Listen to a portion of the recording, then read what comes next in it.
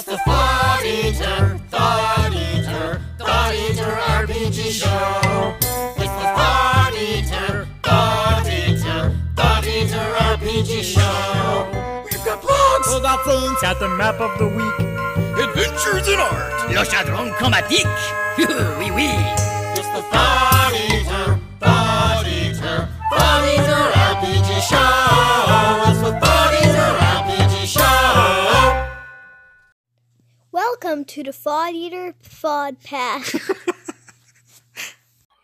Oh, what is up, everybody? It is Froth here, Thought Eater Podcast, Thought Eater Blog. I hope you are doing well.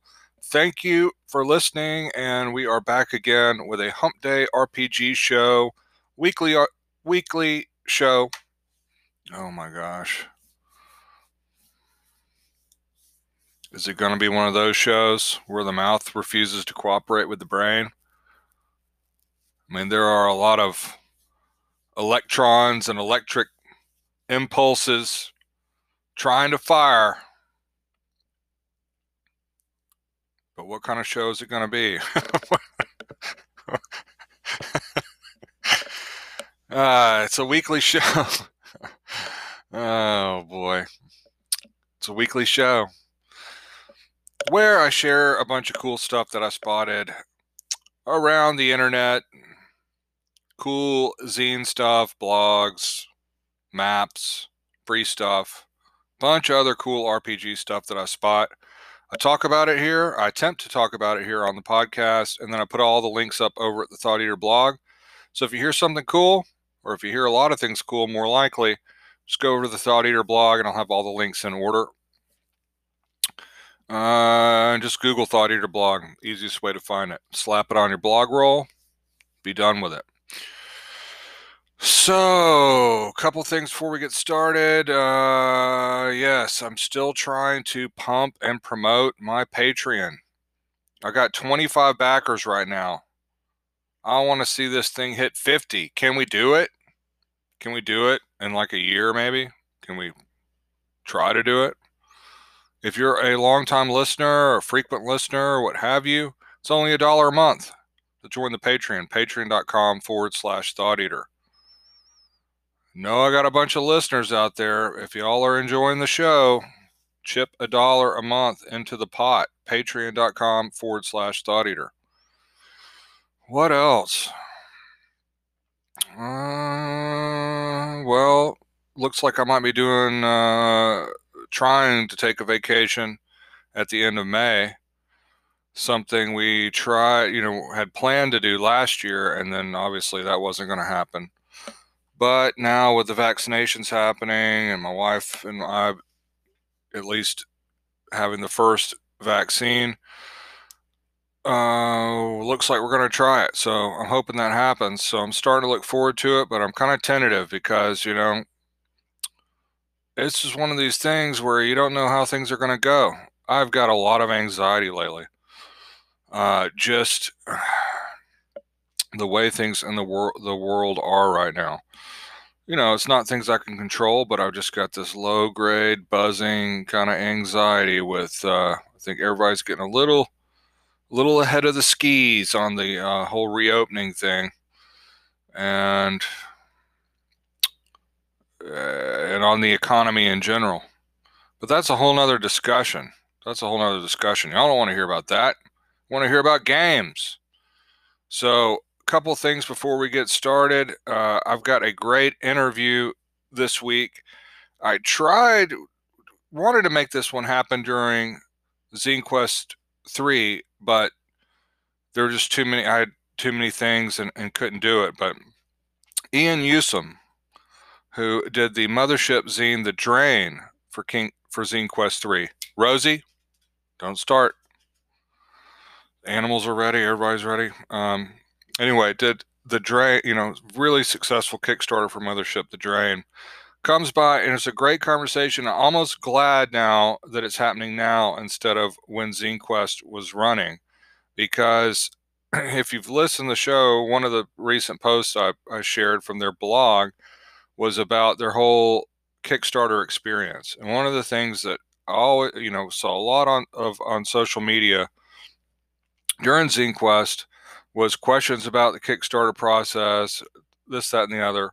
And so they go into a lot of detail about, their experience on the platform and everything else. So we discuss their zines, we discuss the crowdfunding in general, and then a lot of interesting discussion about building communities, what communities can accomplish when they're working together. And so it's a great conversation. So I'm really happy to share that with you. So got that coming up for you, plus all the other stuff. Couple of quick things under the intro tab. First, I want to give a happy anniversary to John Stater over at the Land of Nod blog, landofnod.blog.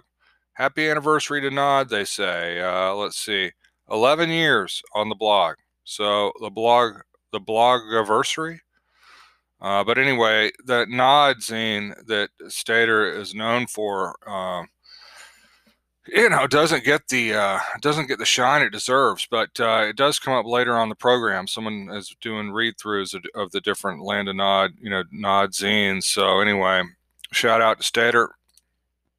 Also, I like to mention new bloggers when I spot them. This one started in December, so maybe just a little bit late, but still wanting to give him a shout out.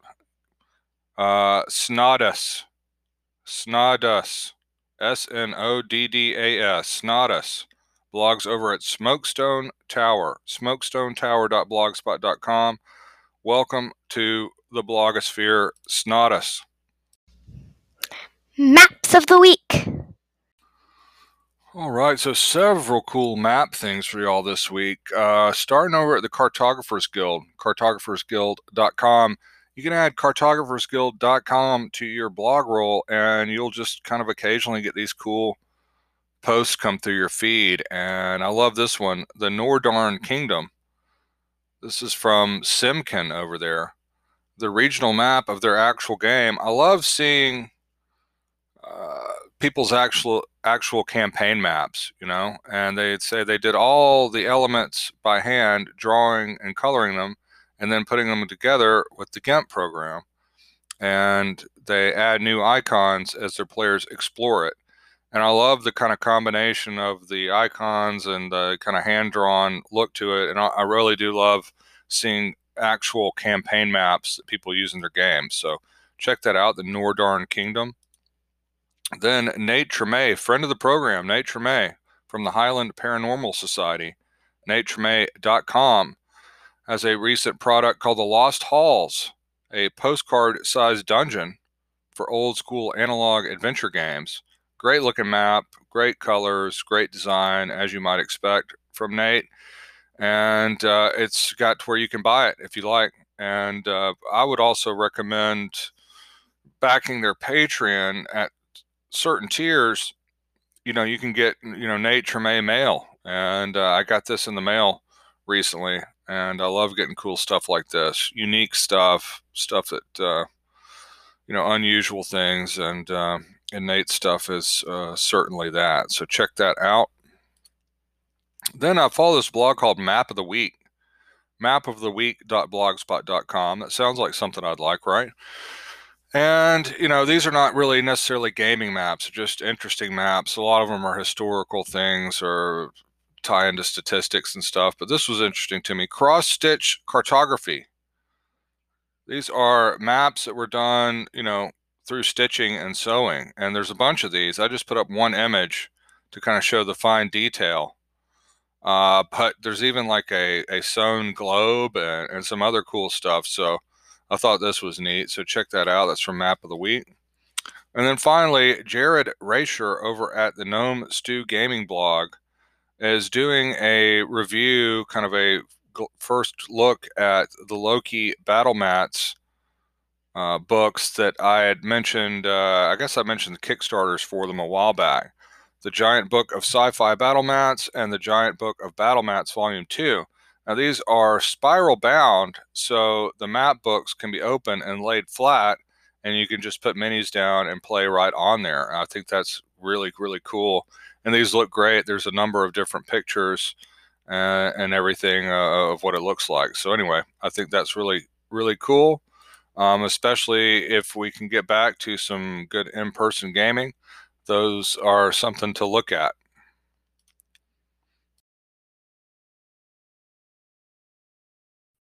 All right, so I am very excited to have joining the program today the creator of The Drain, a mothership zine that was successfully kickstarted as part of Zine Quest 3. They also work over at the Uncanny Spheres blog that has been featured on the Hump Day show numerous times. They've done several other products that you'll be able to find at their itch page that I'll link, including the Dinoplex Cataclysm for Mothership. Ian Newsom, welcome to the club. Hello. Thank you for having me.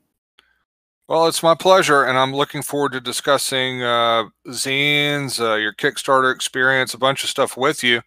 But I always like to start these interviews the same way. I am interested in people's zine origin stories. So I was wondering what the first zines you can remember seeing were. Yeah, so I was completely unaware of zines until I discovered indie RPGs. So the first, I can't remember the exact first one that I found. It might have been Mothership, but some OSR adjacent thing, if not Mothership itself, was probably the first one. That is interesting to me because you're the first person I've had where an RPG zine was the first zine that they saw. So that is interesting to me. Yeah. It was sort of cool to backwards discover the whole world of just like indie and punk zines and that kind of stuff. And so you mentioned Mothership. Obviously, that had some kind of effect on you because a lot of your previous products and your recent Kickstarter have all, have mostly been for Mothership. What is it about that game that hooked you, or is there something particular about the community or the game system, or what is it that kind of inspired you to work so much in that sphere? Well, I discovered Mothership as one of the first systems when I was branching out from playing D&D 5th edition, which was my first RPG. And the game I played in with some new friends I had made was just amazing. It absolutely blew my mind. I'd never played anything like that, and I just sort of stuck with it, and it's become the game I've played most. I joined the excellent Mothership Discord, started, getting involved in conversations, posting stuff to my blog, and then it just sort of snowballed from there, and I sort of almost accidentally made my first product when a Discord member, Warren Denning, sent me a message saying that he had laid out a mini scenario that I had posted to my blog called Moonbase Blues, just sort of for his own game, and wanted to show it to me. And then we collaborated and eventually put that out. And then after that, I just made stuff. And yeah, it's my favorite system. I run it all the time. And yeah, I don't know. It's been a cool ride to get from there to here. It is awesome when a game hooks you like that and inspires you. So, so I recently on the Hump Day show was featuring a post you did over at your blog, Uncanny Spheres, where I thought it was really useful because you went into depth, kind of dissecting, doing like a post-mortem on your Kickstarter experience with The Drain, which congratulations, by the way, it did really, really well. And I know that so many people have questions about the Kickstarter experience and where to start with Zine Quest and everything. I wanted to talk about a couple of the points you made on here. One was to do with the marketing. I really like how you broke down by using certain referral links, you were able to see where the backers were coming from and things like that. Could you just speak generally about that a little bit, and maybe just your overall kind of experience running the Kickstarter? Yeah, sure. So, and thank you for congratulating me. It my project was 3 or 4 or 5 times way better than I expected. It was amazing. But well, I said when I saw Mothership and then I saw the word occult, like simply that together, it was just like I just found my hand reflexively clicking to buy it. yeah. I'm glad that concept resonated with people. But anyway, so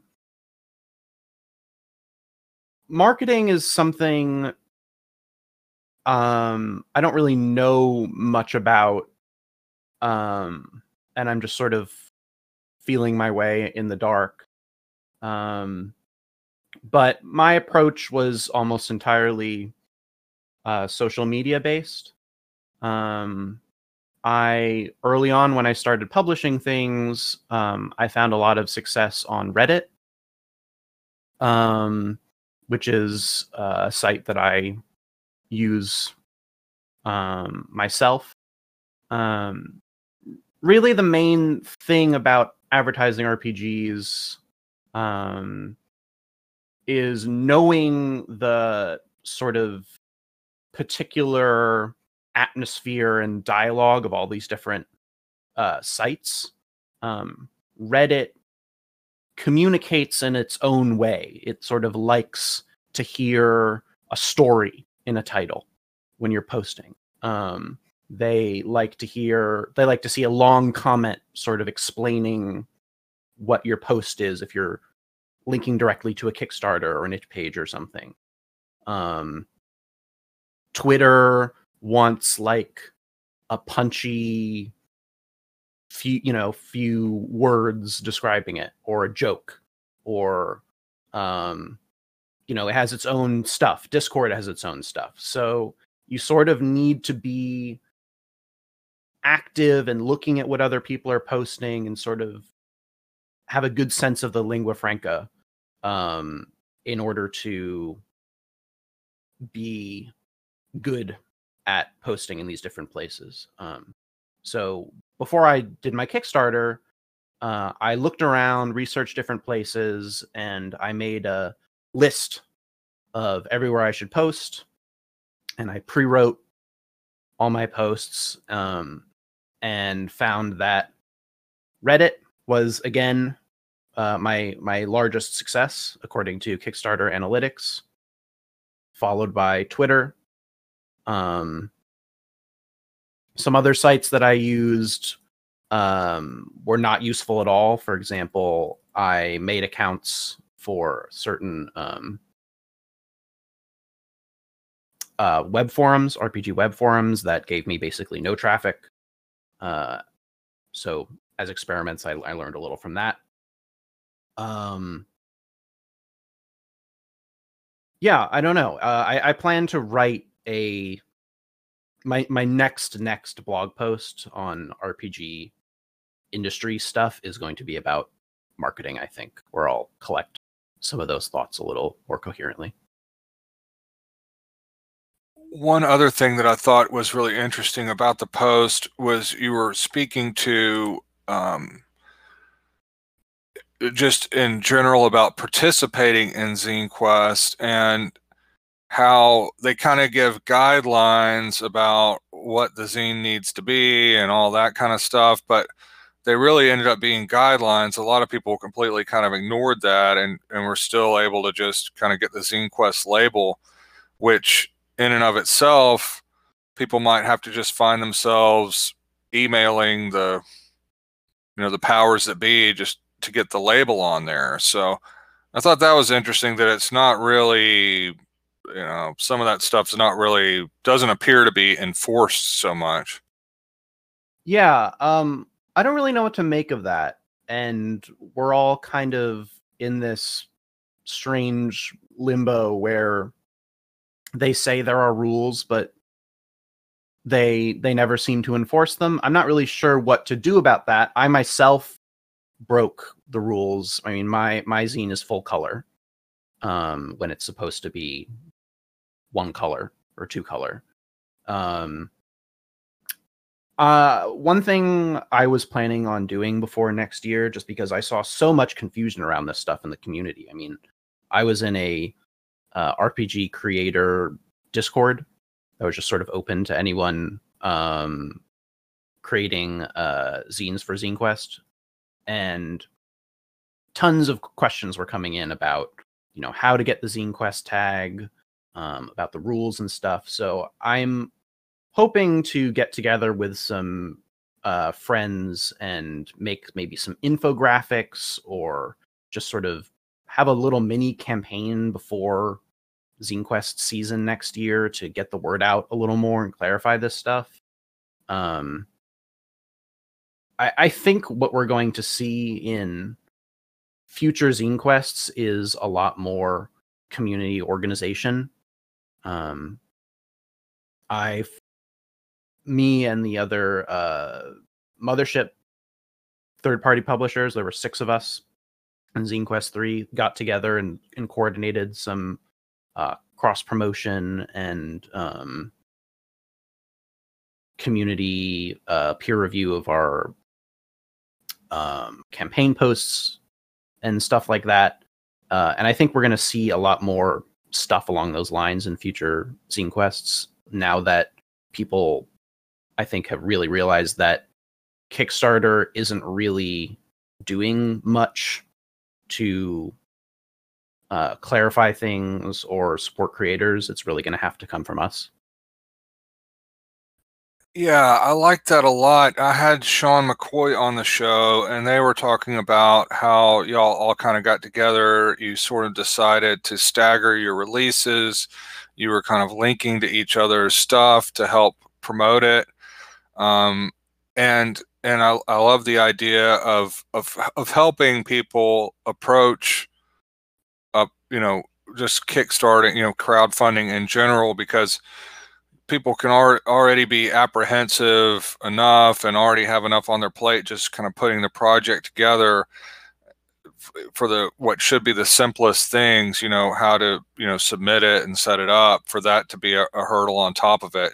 I think probably just cuts a lot of people out right there. Yeah, for sure. It's weird because you see a lot of people talking about how, this is their first ZineQuest and it's, this enormous amount of stress. And I think that needs to be a little more front and center in conversations around Kickstarter and zines, is that there's all these unforeseen stressors and complications, quirks to Kickstarter's back end. Just there's this insane front load of things you need to learn in a very short period of time. And it's very difficult to really go into Kickstarter totally blind and do it. I mean, you can do it, of course, people do it, but it's a very intense undertaking that can really only be mitigated with knowing a lot of people who've done it before and having people at your side to talk you through it, or consuming as many community resources as you can talking about this stuff. And before we started the interview, we were talking a little bit about maybe like what you're going to be blogging about soon that kind of ties into what we're talking about working with the community and stuff like that. Do you want to speak a little bit about that? Sure. So last year I participated in a charity project called Dissident Whispers that really opened my mind up to the potential of collective action and RPG activism. It was all started by a now good friend of mine, Eric K. Hill, who was just someone on Twitter with like 20 followers who just tweeted, "Hey, what if does anyone want to help submit to a project to create a zine to raise money for bail funds?" That was at the time of the Black Lives Matter protests. And it just sort of snowballed into this amazing project that almost 100 people took part in. And we've to date raised over $60,000 for a bail fund network.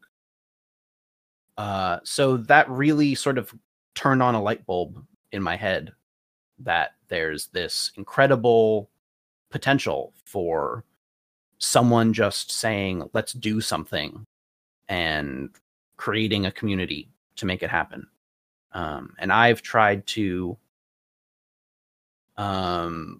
take that spirit into the rest of my RPG work and life. And I've started building up a community for third-party mothership publishers, where we sort of take collective action. We made a digital bundle back in December that had I think every mothership zine and pamphlet for sale on itch.io bundled together and sold for a steep discount, and that made us a ton of money.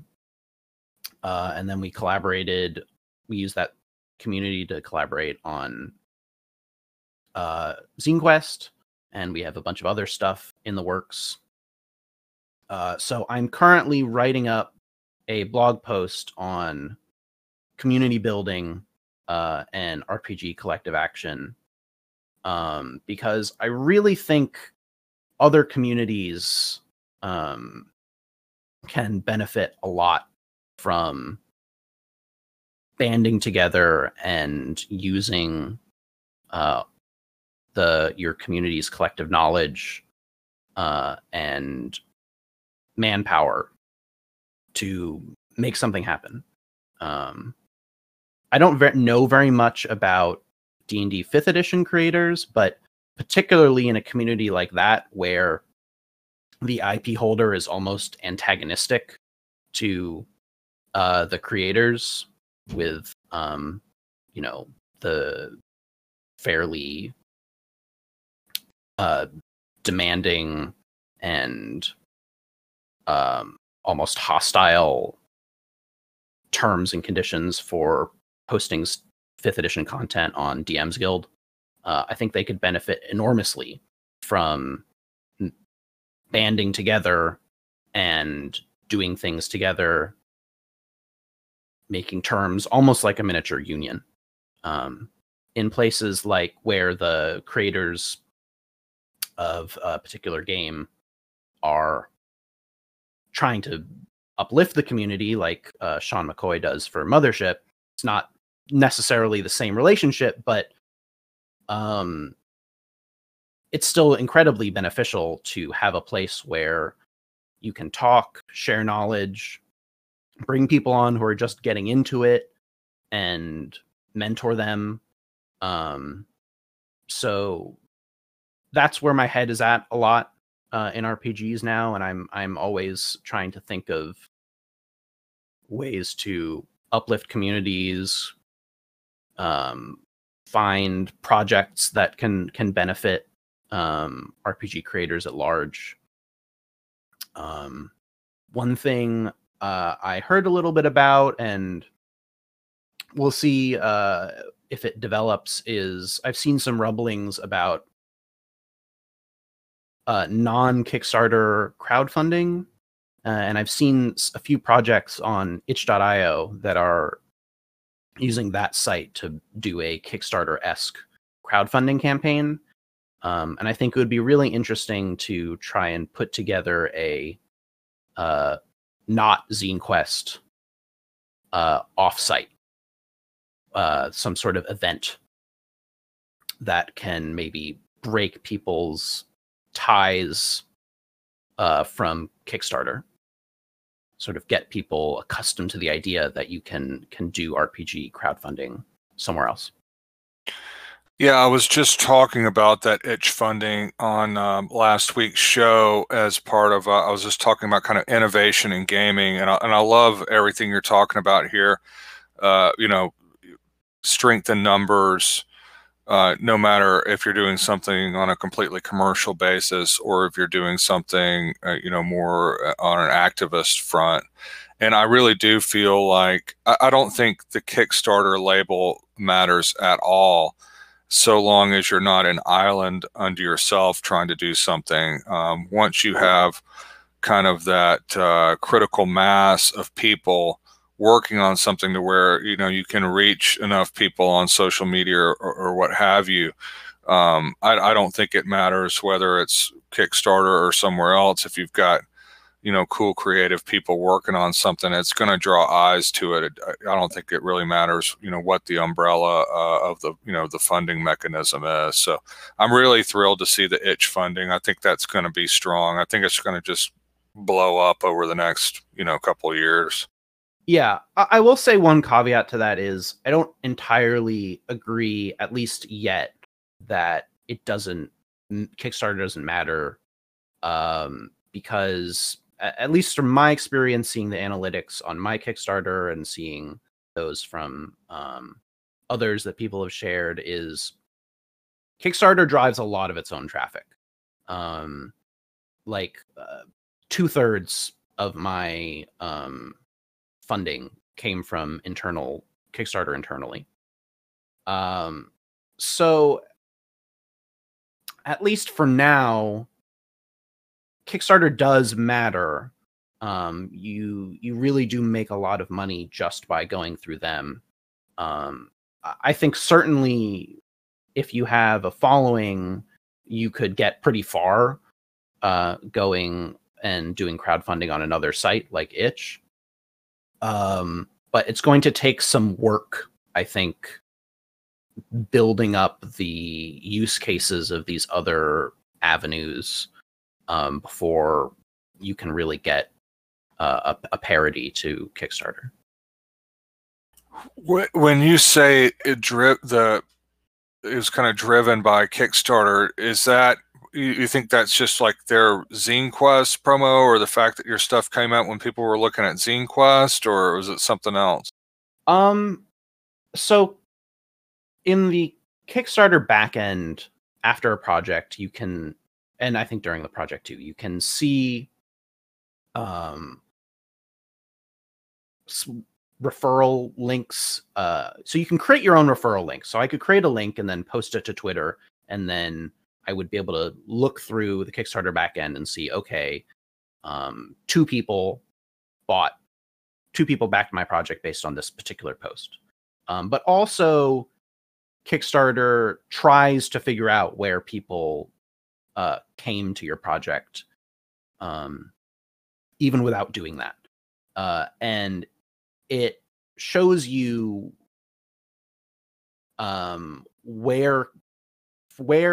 how through Kickstarter people backed your posts. So it breaks down by a lot of different categories. The Zine Quest tag on mine, I had maybe like 1 or 2 backers just browsing Zine Quest. Mostly it's just sort of broad discovery. Just sort of Kickstarter promoting projects from looking at another project, or just looking at the homepage, or different things like that. I don't know a ton about Kickstarter to be able to really parse exactly like what each analytic breakdown corresponds to what, but my best guess is that Kickstarter just has a lot of users, and people go there.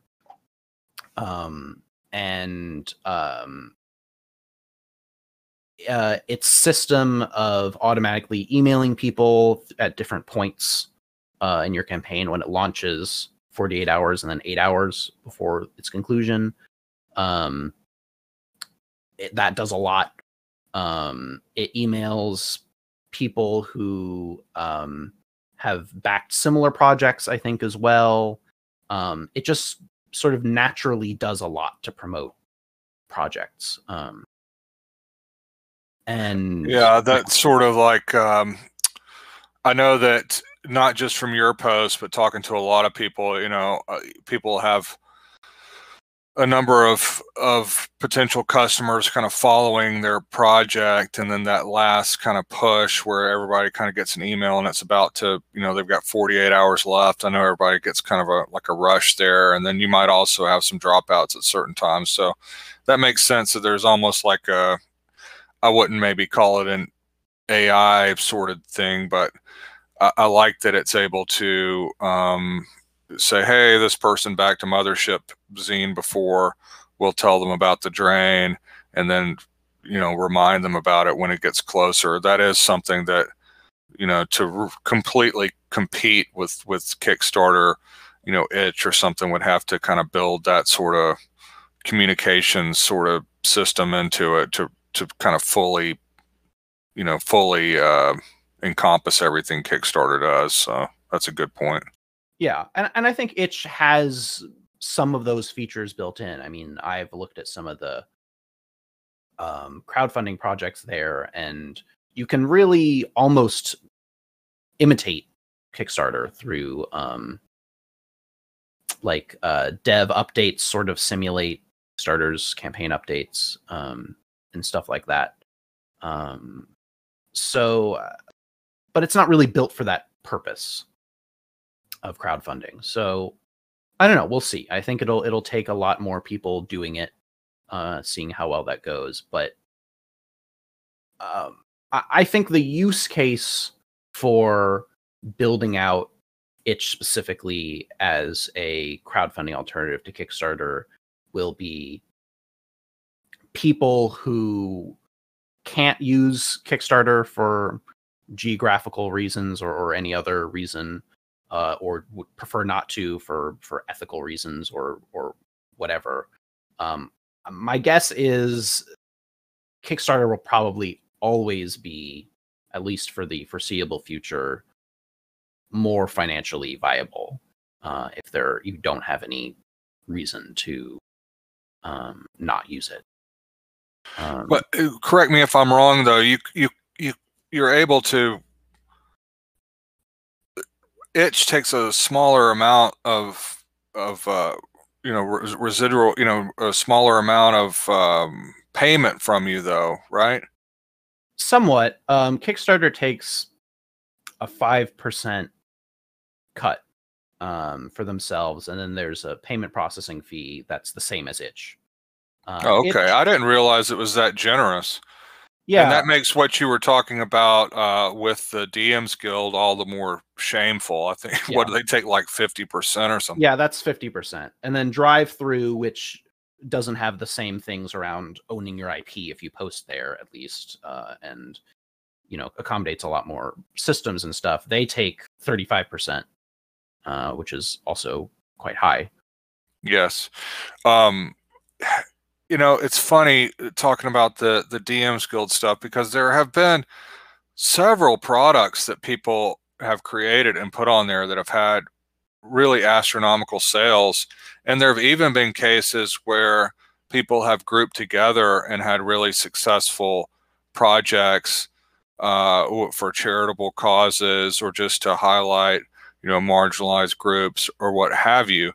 And I always am thinking, like, is it so worth it to be able to mention the location in the Forgotten Realms or something where you're willing to give away half your proceeds?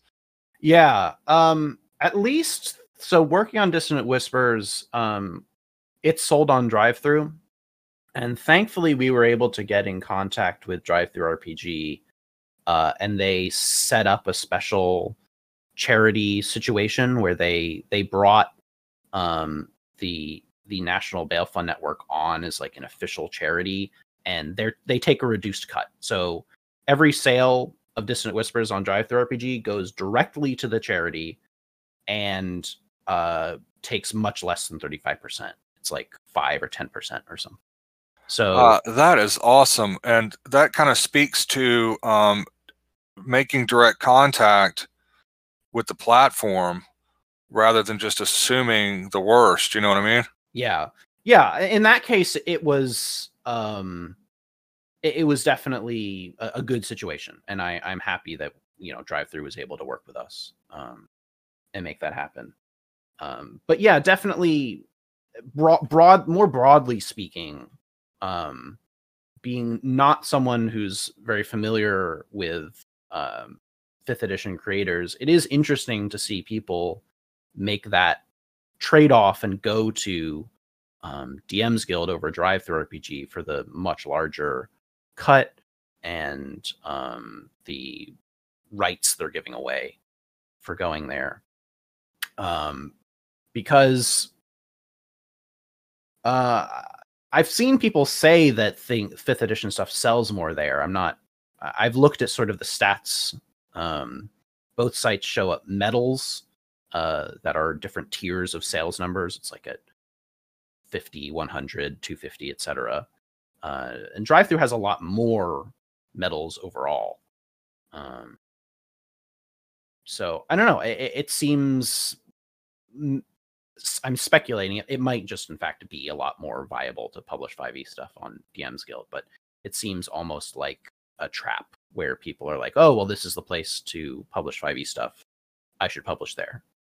I'm not personally convinced, because having looked at the Kickstarter numbers, the most successful projects and everything from last year, I believe it was something like 7 out of the top 10, that weren't just for like dice or something like that, were all 5e projects, and they're not having to give up anywhere near the 50%. So I get that there are going to be a lot of eyes on the DM's Guild for that, but I think that ultimately, if you become established, certainly after a couple of titles on there, and then continue to use it, I would say you're getting diminishing returns financially.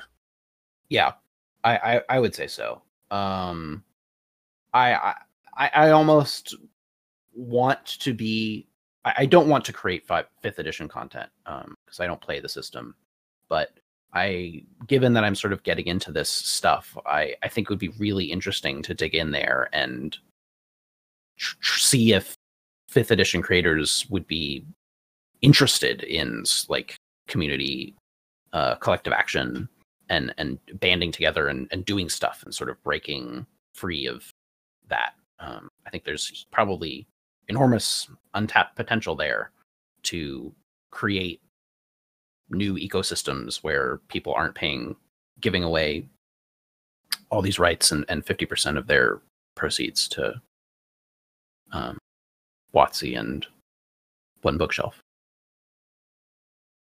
So the Drain, like I said, just the idea Occult Mothership hooked me, as well as the amazing art. I know we've already been talking about a lot of stuff, but we want to, I know it'll eventually be out where other people can buy it. You want to just speak briefly about what the Drain's all about? Sure. So the Drain is a funnel adventure in the style of Dungeon Crawl Classics funnel adventures, where you're running multiple level 0 characters per player through a deadly meat grinder. The Drain is a massive colony ship. It is a sort of rotating cylindrical ship where there's a landscape on the interior side, and it is a battlefield at the time of the game where corporations and individual groups are fighting each other for control of the ship, and the players are sort of sent through to crawl through the battlefield and get to the other side to attempt to claim command and take control of the ship. So I was intrigued at the thought of doing a funnel for Mothership, and I went for it, and I thought that sort of an actual battlefield would be an interesting setting, and I added some weird occult elements to it. There's a transmission that is drawing all these different people to the ship, playing from the ship. That's sort of a mysterious religious thing, and there's evidence of that in the adventure. And yeah, after sort of digging in and playtesting the adventure, it turns out that funnels are perfect for Mothership, and it works super smoothly. And it's really amazingly fun to dig in, and especially with the Mothership's panic system, that sort of like death spiral is even more fun when you have like 12 characters and people are panicking left and right. And yeah, it's great fun. I really love funnel adventures, and for people that might not know what that is, like Ian mentioned, 0 level characters are not really quite characters on paper yet, but you're playing more than one of them, and whoever survives the adventure can end up becoming a character. And what I love about them is that it completely takes the pressure off. You're expecting to die. It almost makes the death fun, and so it's almost like one of the reasons I like Call of Cthulhu so much is because you're not promised some cushy retirement plan. Quite the opposite. And so it kind of frees you up to play the characters without so much of an apprehension or treating them too precious or anything like that. Yeah, it's a really good way to acclimate new players or players who are used to more sort of like heroic, robust sort of characters that you hold on to for a long time, to a more dangerous, deadly system like Mothership. In my games running the Drain, by the end of the session, people are almost competing to die in the coolest way. And like what you talk about the session with your friends afterwards is, how,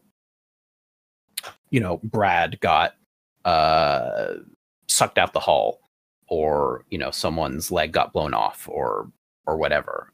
Those stories of character deaths are what survive and what everyone has fun with.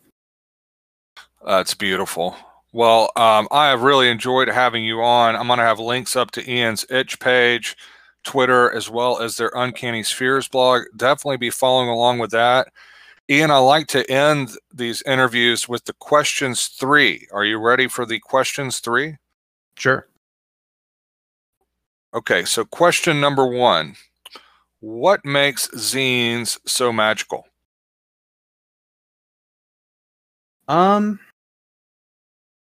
I would say from an RPG context, because like I said at the top of the show, I'm not super familiar with zines outside of it. It's just the perfect size for an adventure. Once you get into larger page counts, sort of things sort of get away, become sprawling. When you're sticking to 20 to 40 pages in there, it just feels good to have a nice handful of locations, some resources. It's something you can digest in a sitting and run for a few sessions, and it's just a nice little bite-sized bit of RPG content. We talked sort of peripherally about this, but what is something you've learned making zines you wish you knew when you started?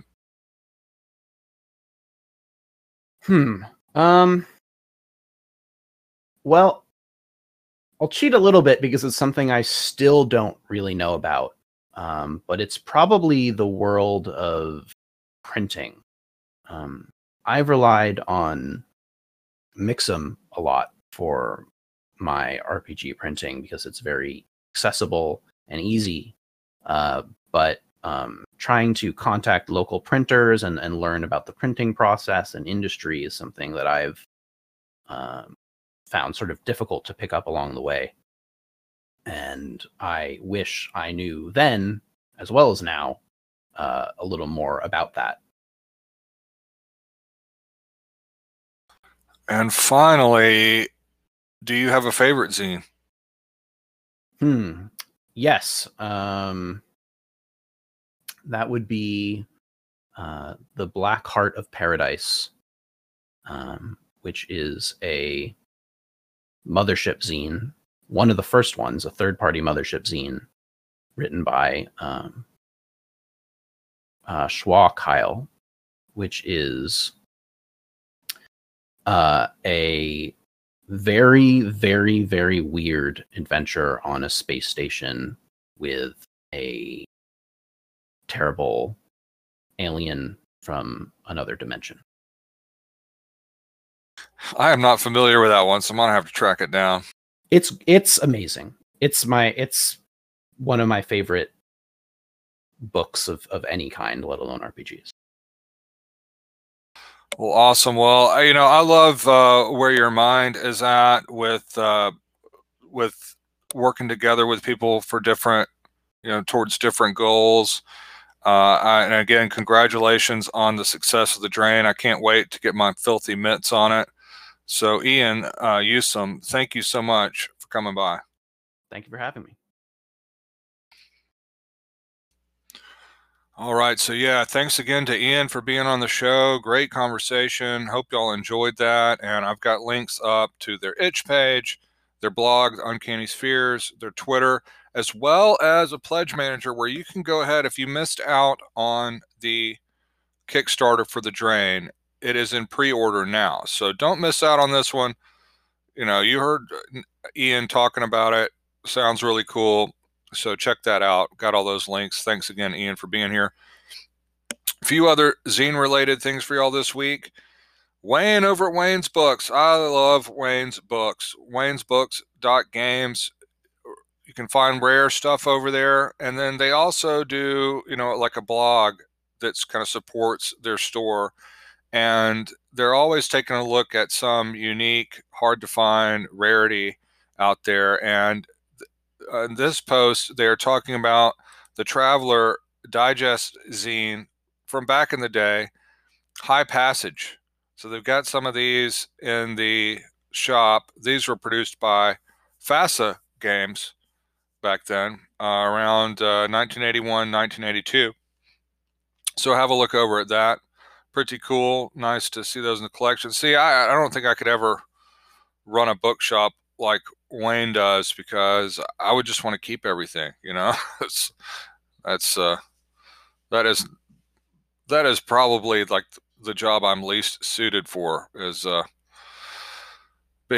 selling books. I'm kind of like the opposite, too much the opposite. So anyway, check that out. Shout out to Wayne. Over at Methods and Madness, methodsatmadness.blogspot.com. They are, I can't remember, you'd think I would memorize everyone's names eventually. Eric Diaz over there. Featuring a review of a zine from last year's Zine Quest. This one has some startlingly awesome art. The Bone Age, weird school science fantasy. And it's got a full game system as well as a setting. And they do a review of that, so you can check that out. The Bone Age. That is a cool looking zine. I mentioned during the intro that John Stater's Nod magazine was going to come up. This is a zine that, just like I said, I don't think gets enough love, doesn't get mentioned enough. But anyway, Jonathan over at the Deep Sheep blog, deepsheep.com, has been doing a series called Nod by Nod, where they kind of do a kind of read through and let you know what's in each issue. They're on Nod number 5 from back in October 2010. So check that out, where you can get an idea of the contents of that. Yeah, I was talking about Gnarled Monster. Someone I follow on Twitter, Alex Damasceno. I'm probably pronouncing that wrong. It might be Damasceno. But anyway, I know them more as Gnarled Monster from their Twitter handle, but they did a zine that's been getting a lot of love, Beyond the Borderlands, and that is getting reviewed over at the Rolling Boxcar blog by Modoc31. So check that out. I believe that, you know what, I'm not sure if that was part of Zine Quest last year. It might, I think it just, I'm not exactly sure, but a recently released zine with some just amazing art, cartography. It looks really, really good. So check that out. Review of Beyond the Borderlands. That's at Rolling Boxcars. And then finally at Eldado Inquieto, eldadoinquieto.blogspot.com. They're doing a review of a zine that is both in English and Spanish, and it is available, pay what you want, over at Drive-Thru for 5th edition, Satanic Mars. What? Satanic Mars. Yes, the trash metal role-playing game. And yeah, they say that they purchased the game back in physical format in 2017, but now it's more widely available. Like I say, it's got both English and Spanish. It's taken the basis of the 5th edition SRD and kind of mixed together underground fanzines, adult fantasy and science fiction comics, heavy metal and punk music, to grade, B movies and everything else, to come up with Satanic Mars. So yeah, that one's kind of, maybe an acquired taste, but looks pretty cool. I guess I have to mention now the Satan shoes that people have been talking about. I don't know if people have been seeing this, but there's a rapper that made a limited edition. Actually, it's kind of interesting. The shoes are Nikes, but they're not like, it's not like Nike decided, let's do Satan shoes, you know what I'm saying? I saw a program where it was Jeff Goldblum, I believe. And yeah, it was Jeff Goldblum. It was on like Disney Plus, and Jeff Goldblum was looking into like, the market for like, tennis shoes and sneakers and everything, and how it's just, a huge industry of collectors and people having conventions. And then there are a number of these like shoe designers that will take shoes and kind of modify them to your liking. And a lot of these people make just a ton of money, and they'll add gold foil or, modify the shoes in different ways. Well, anyway, the rapper had the Satan shoes made. They've got like a pentagram on there, and there's even like a single drop of blood, like somewhere in the sole, I guess. And it's just ended up being, honestly, like epic level trolling of the, the extreme conservative right. You know what I mean? Like they're up in the arms about the Satan shoes. You know what I'm saying? So to me, the whole thing is kind of quite amusing, but the price tag for the shoes is not amusing. I think they're selling them for like, over $1,000. So, but anyway, so that when I saw the Satanic Mars 5e zine, it made me think of that. I didn't really have a point with it. GaryCon. So, kind of a reminder that we are still very much dealing with this COVID thing. GaryCon was held over the weekend, and it was done virtually.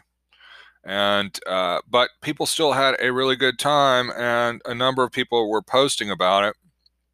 Grumpy Wizard at the grumpywizard.home.blog has a report on the games they were running and how the organization went, because hey, people are making this up as they go along, these virtual conventions and stuff like this. I was talking about Goodman Games, I think it was Cyclops Con they were a part of, and people are making do with what they can, doing the best they can with it, and and learning as they go. And a lot of people are getting kind of ambitious with their timelines about when they're going to have in-person conventions. And we've come a long way with the vaccines, but they're all, I'm not trying to be a bummer, but there are all these variants, and we don't know if it's going to become endemic.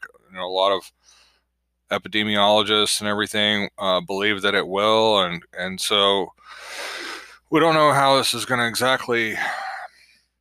I mean, it's already completely changed a lot of things, but we're not sure what. No one knows what the future is going to hold, right? So, but anyway, the GaryCon looks successful. Paleo Logos over at OSR Grimoire, one of my fave blogs, osrgrimoire.blogspot.com. Had a post all about it, number of different links, Chainmail's 50th anniversary celebration, and stuff that they ran. Wow, they ran 2 sessions of the final round of the Gen Con 9 tournament, originally held in 1976. The Temple of Dikla and the Helm of Velastum, designed by Bob Blake. So that looks cool. That would have been cool to be a part of. At the World of Philosopher Zeus, philosopherzeus.wordpress.com. I've just got all their posts tagged for the most recent GaryCon. They've got 4 posts up about their recap and everything, and then finally over at the Old School FRP Tumblr, oldschoolfrp.tumblr.com, they put up an image showing that the winner of this year's Gygax Lifetime Achievement Award was Jeff Easley. And I have to say, Jeff Easley's art, kind of in a lot of ways, and Easley and Sutherland's art, and I know Errol Otis too, but for some reason, the stuff that stuck in my mind the most is the Easley and the Sutherland stuff. Maybe Easley more than anybody else. Even the different Dragon magazine covers they did, and just various book art and everything else. But anyway, big fan of Jeff Easley, and it's cool to see this image of them receiving that award. So anyway, longtime listeners of the show know when conventions happen and people are blogging and everything about it, I try to share it. So it's interesting this year to kind of share stuff from from people doing the online thing. But it is what it is. People adjusting and adapting to the times. One cool thing, I haven't gotten to watch it yet, but my friend's brother, who is the reason I even got into gaming, we borrowed the books, that they had, the AD&D books and Marvel superheroes and everything else from them. They participated in a game with like a celebrity game as part of this, and I haven't gotten to watch it yet. They were one of the like a creator of the show Eureka, and also had a lot to do with the recent Hellboy movies. So they're doing a celebrity kind of stream with David. Is it David Harbour? I hope I'm pronouncing that, remembering the name correctly. That was played Hellboy, and it's also in Stranger Things and everything. So they were part of that game. Haven't gotten to watch it yet, but it's funny how stuff comes full circle from when I'm 10 years old and we're borrowing the older brother's books to play, and now they're doing like a celebrity kind of D&D game, and it just shows what a lifelong hobby, how gaming can really hook you at a young age. So anyway, congrats to folks that managed to have a good time with GaryCon, and we'll see what happens going forward with these conventions. Random tables. All right, let's look at some random tables, and these are kind of the just weird and funny variety. It's good to have some random tables that you game with, but one of the fun things is people just making random tables for the sake of making random tables, and maybe you use them in a game, but sometimes they're just fun to kind of make lists and see what see what we get. Like from over at crumblingkeep.com. Shout out to the Crumbling Keep.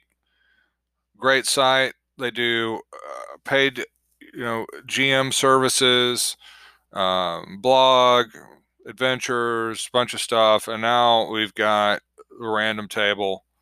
What is that gnome eating? If you've ever been gaming, the party happens upon a gnome. The gnome is eating something, but then they're like, GM, what is that gnome eating? Well, let's figure it out. It's like a 3-column table with a D20. Where is my D20? Let's figure out what that gnome is eating. That gnome is eating Laird Double Bops fried sweet mush.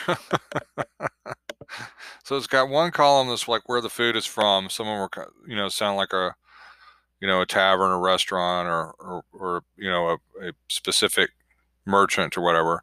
Then it's got kind of the way it's prepared or kind of a descriptive term, and then what the food actually is. So let's do one more of these.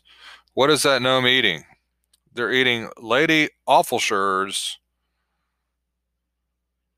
greasy fritters. Lady Awfulshire's greasy fritters. That's what that gnome's eating. Again, that's over at Crumbling Keep. Now over to Goodberry Monthly. Martin O over there at the Goodberry Monthly blog, goodberrymonthly.blogspot.com. What hath Captain Meth cooked up? And they've got an image from the Lighthouse movie over here that kind of fits it. Captain Meth Cook is cooking something up. A drug cook in their basement. And they say that their party, how'd you like to be in this game? Their party has had a drug cook in their basement for the longest time, and they were never really sure how to role play them until a few weeks ago when off the cuff they decided they should be like an old sea captain. So Sir Morgan Bacardi Kraken Havana Appleton is cooking up some drugs. So yeah, D10 tables. What is Captain Meth Cook cooking up? Now this is one that very unlikely you might use it in your game, but we're going to roll on it anyway. Maybe you will use it in your game. Maybe these will give you inspiration for whole adventures. I don't know. I shouldn't say that. All right, so the drug appearance. Whatever they are cooking up looks just like a wrinkly black moldy chunk. And what will it do to you? Drop the dice. The black moldy chunk will put hair on your armpits and gusto in your gizzard. But unfortunately, the side effects might include lockjaw. Yeah, sounds about right. And also hallucinations about spiders. Oh, so it'll put hair on your armpits, gusto in your gizzard, with a healthy dose of lockjaw and hallucinations about spiders. Hump Day Blogorama. All right, moving right along. I feel like I'm kind of holding on for dear life this week.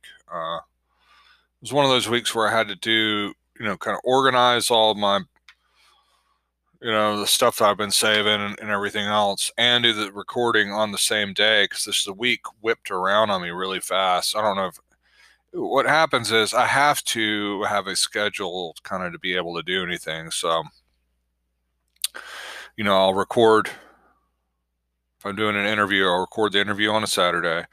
Then I always do a blog post. Well, I'll do 5-Minute Friday on Fridays, record the interviews on Saturdays.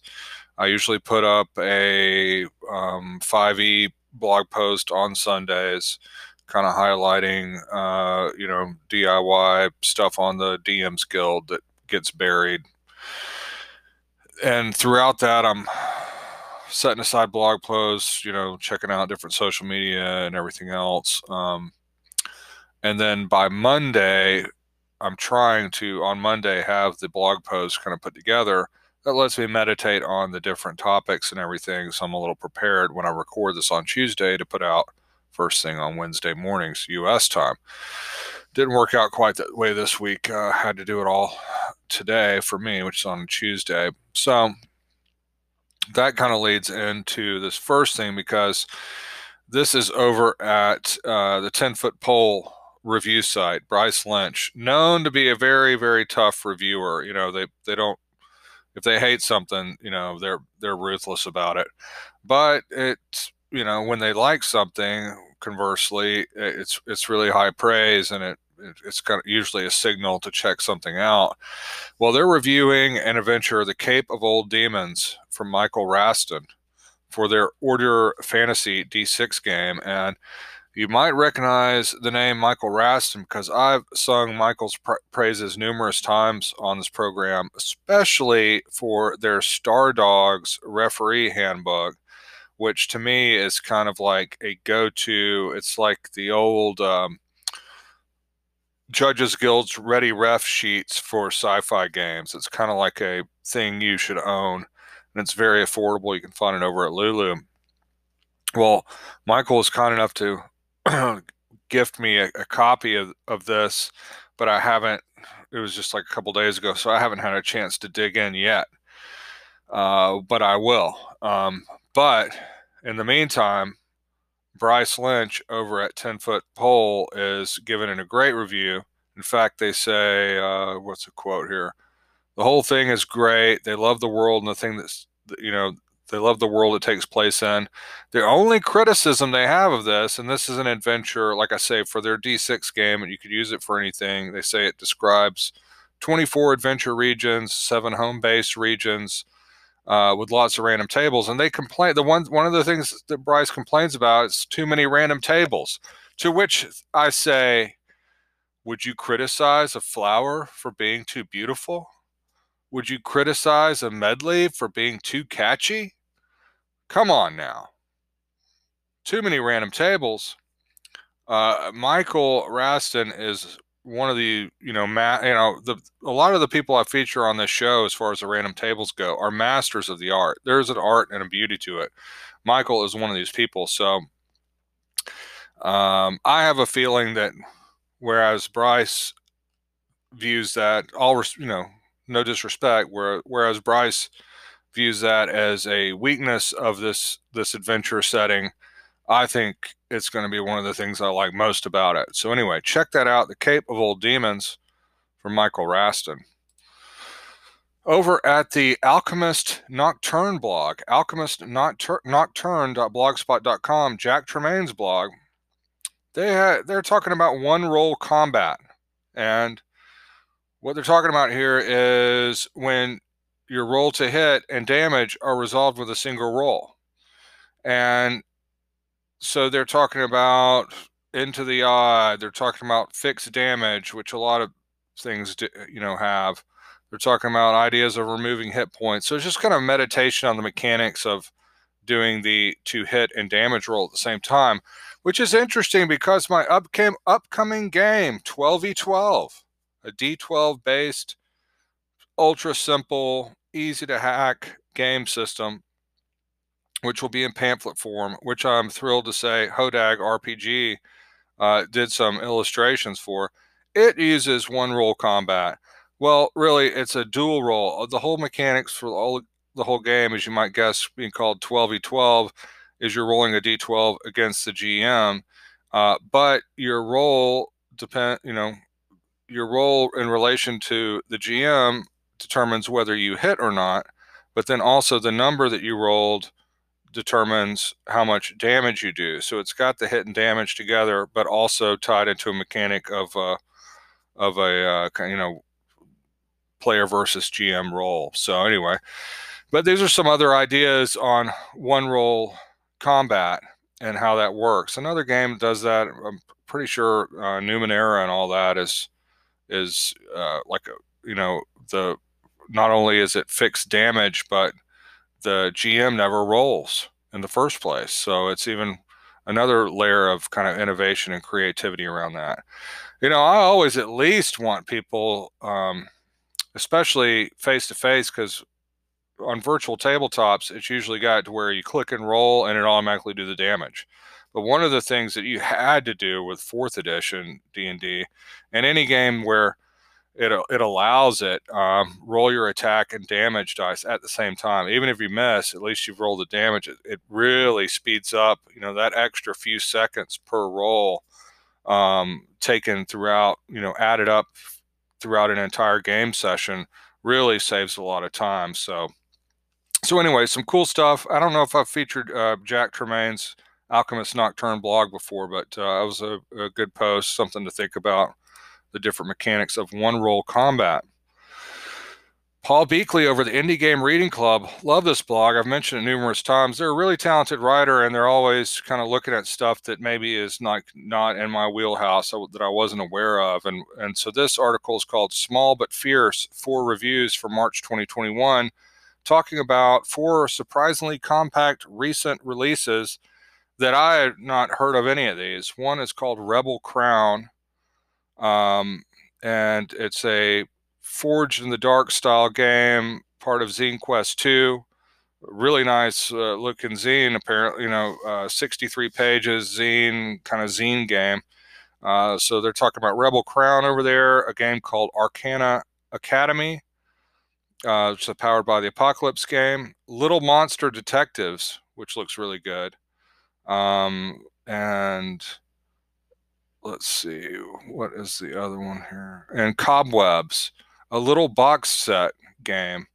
Kind of, they say, solidly in story game territory, but I love that it's like this little kind of box set, unusual game called Cobwebs. So anyway, these are 4 games that I would have completely, never heard of.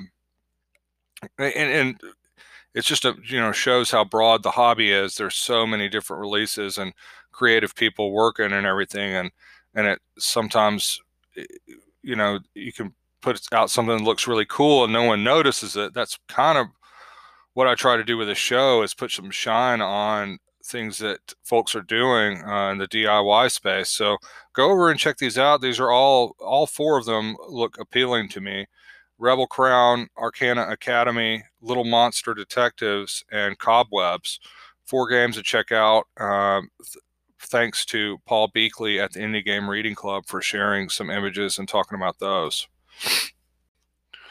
Over at the Liber Ludorum blog, very interesting post. Sword and Satire. So they're looking at 3 self-reflexive satirical games and game-adjacent materials that target the design of and the culture around D&D. All 3 focus on both figuratively and literally cutting down this megalithic structure so that we can gain some perspective on it and its influence. I do enjoy satire, and so the 3 games are Here Is Some Effin' D&D from Christopher Green, Sigma Bandits from Chiquita Fajita. This one looks particularly amusing. And a Dragon Game from Chris Bissett. So if you've never heard of these, have a look at this and read more about some of the contents. Some of the contents are decidedly R-rated, so I'm not going to go into too much detail on them here on the program, but go over there and have a look at it. Liber Ludorum, great writer over there. Spent some time flipping around some of their other posts. Really enjoy that blog. I'm not sure if I've featured that one before, so check it out. Okay, I'm over at the Arcane Eye blog, arcaneeye.com. How to run D&D for kids is this post. Completely different. Let's go from that to running D&D for kids. But they talk about this article. They say it's sponsored by Art Camp 504, a virtual program providing children an opportunity to learn, create, and socialize in a fun and friendly space. So, and it's talking about these folks behind this Art Camp 504 initiative that do D&D classes and workshops for kids. I love that.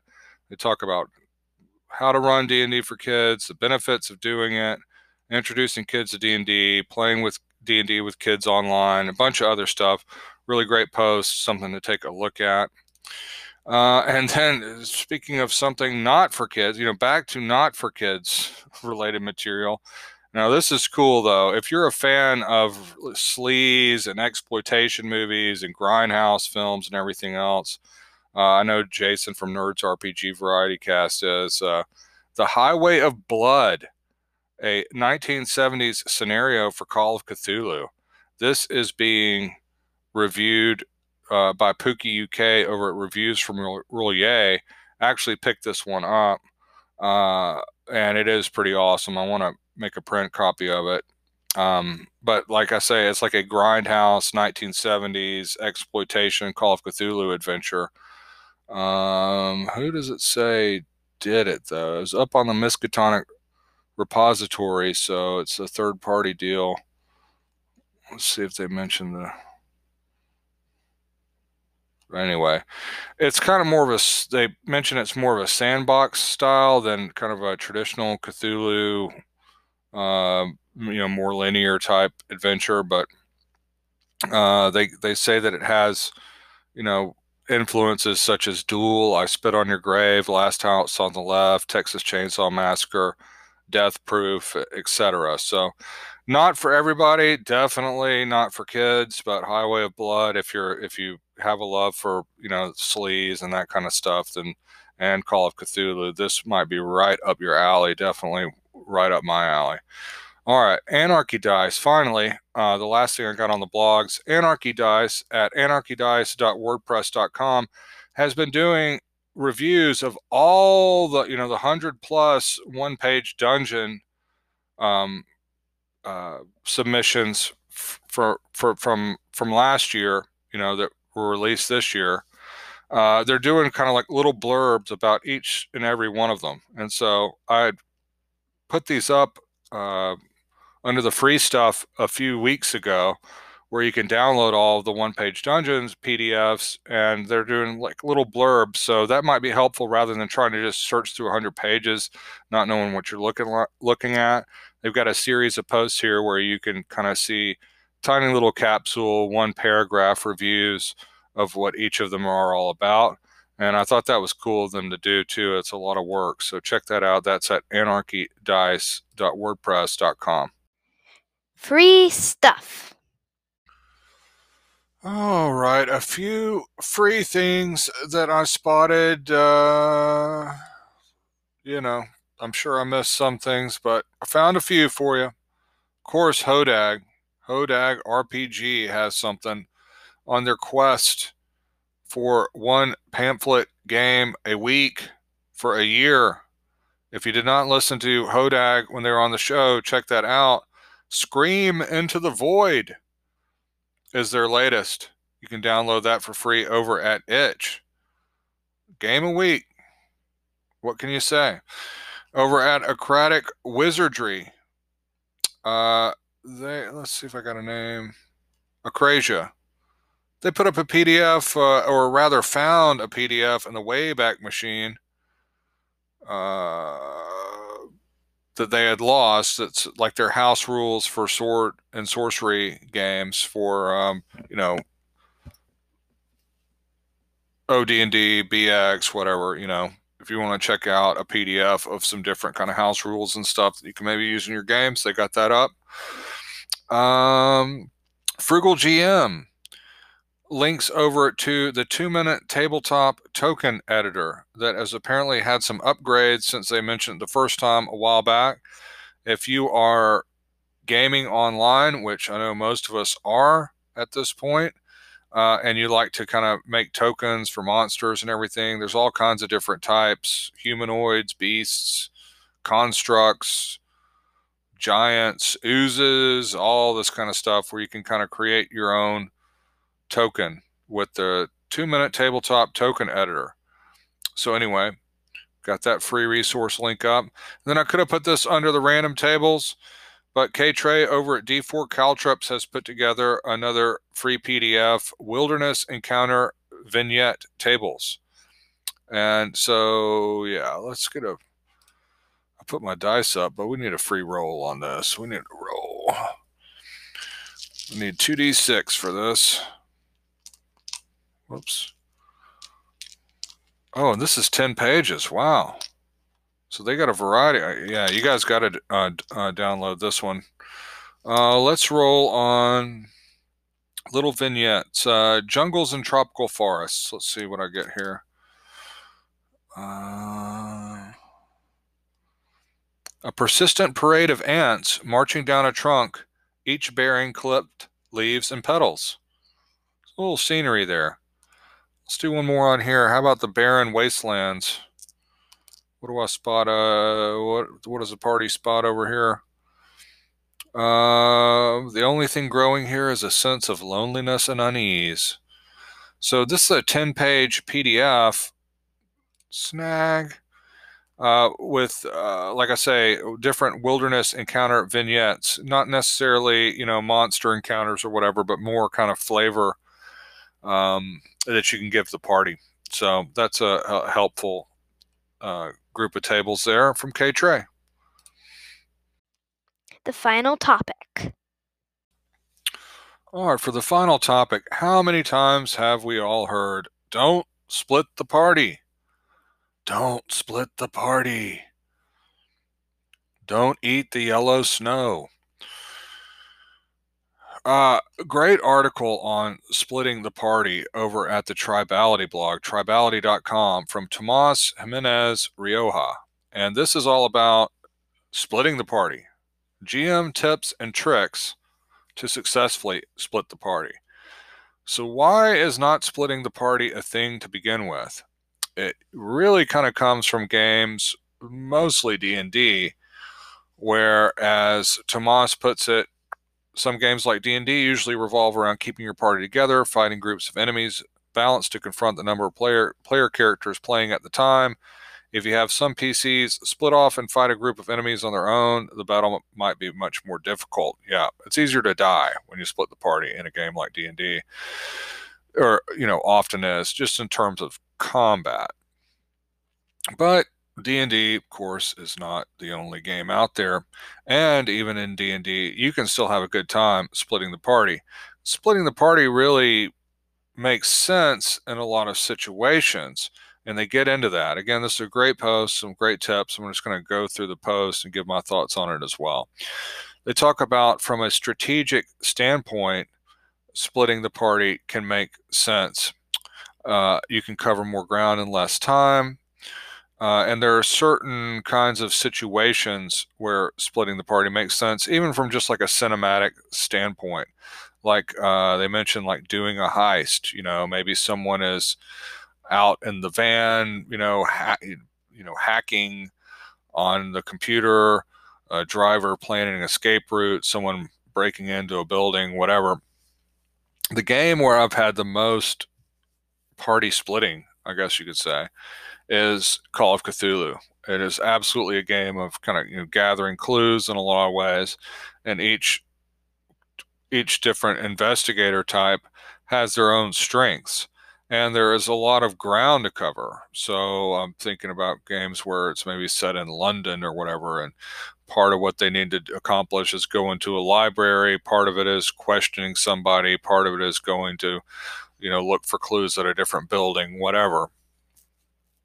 In a game where you don't expect to turn a corner and run into 100 goblins, splitting the party makes a lot of kind of cinematic sense, right? And it can also work to different strengths of different characters in the game. So, but they start to talk about some of the problems or alleged problems that can come about from it that aren't anything related to dying in combat. And they're speaks at length about meta knowledge. The idea that, everybody's sitting at the same table, or they're all on the same Zoom call or whatever. And, when you're splitting off to, group A goes to do something, group B is hearing all that. And you don't want them to necessarily, use the knowledge that they're hearing when they weren't there.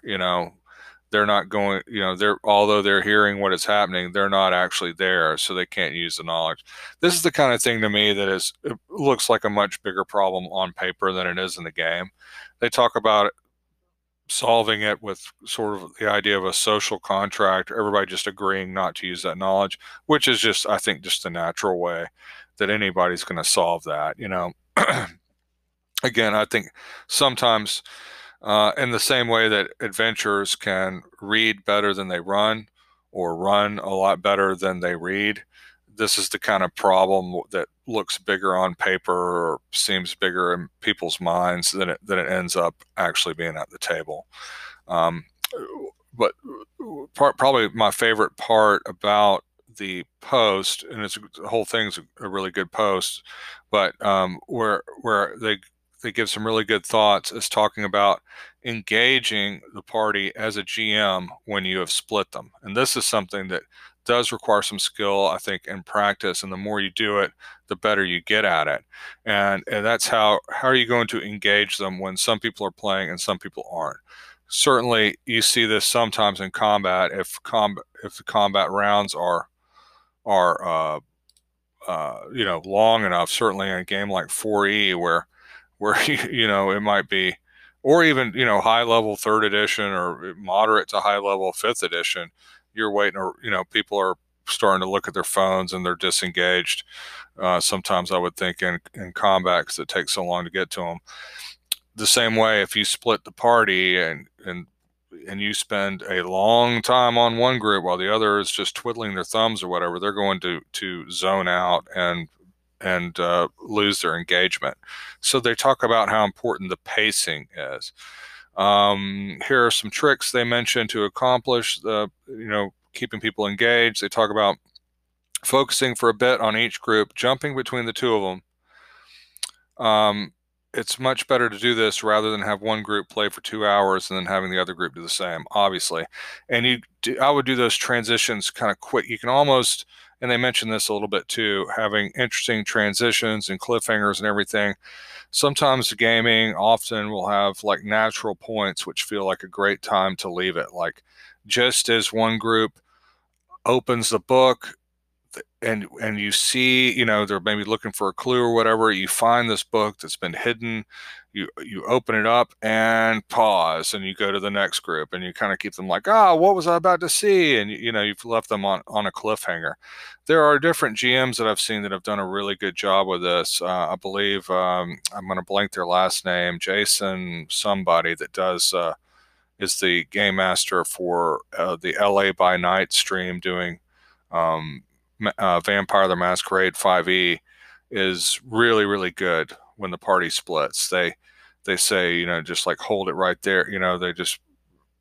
They get you right to the split, group, right to a tantalizing point, and then just leave them right there and go back to the other group. And by doing it that way, or even kind of almost inventing a cliffhanger as best you can definitely keep people engaged and wanting to see what happens to the story in both directions, So I think that's something to definitely practice with, no matter what they're going to do, to go to talk to somebody or searching for a clue or, getting somewhere, whatever it is, find those points to pause it that are just before they discover something, or just before they talk to somebody, or just before something happens, and transition that back. And definitely just always be aware of never staying too long on one group, so that you can keep both split sections interested. They also talk about managing time, because it's not like, as they talk about, it's not like combat where everybody's on the same time, on the same round or whatever. In Call of Cthulhu, again, for example, someone might do something that takes an hour while someone else is doing something that's taking several hours, so you're managing time differently.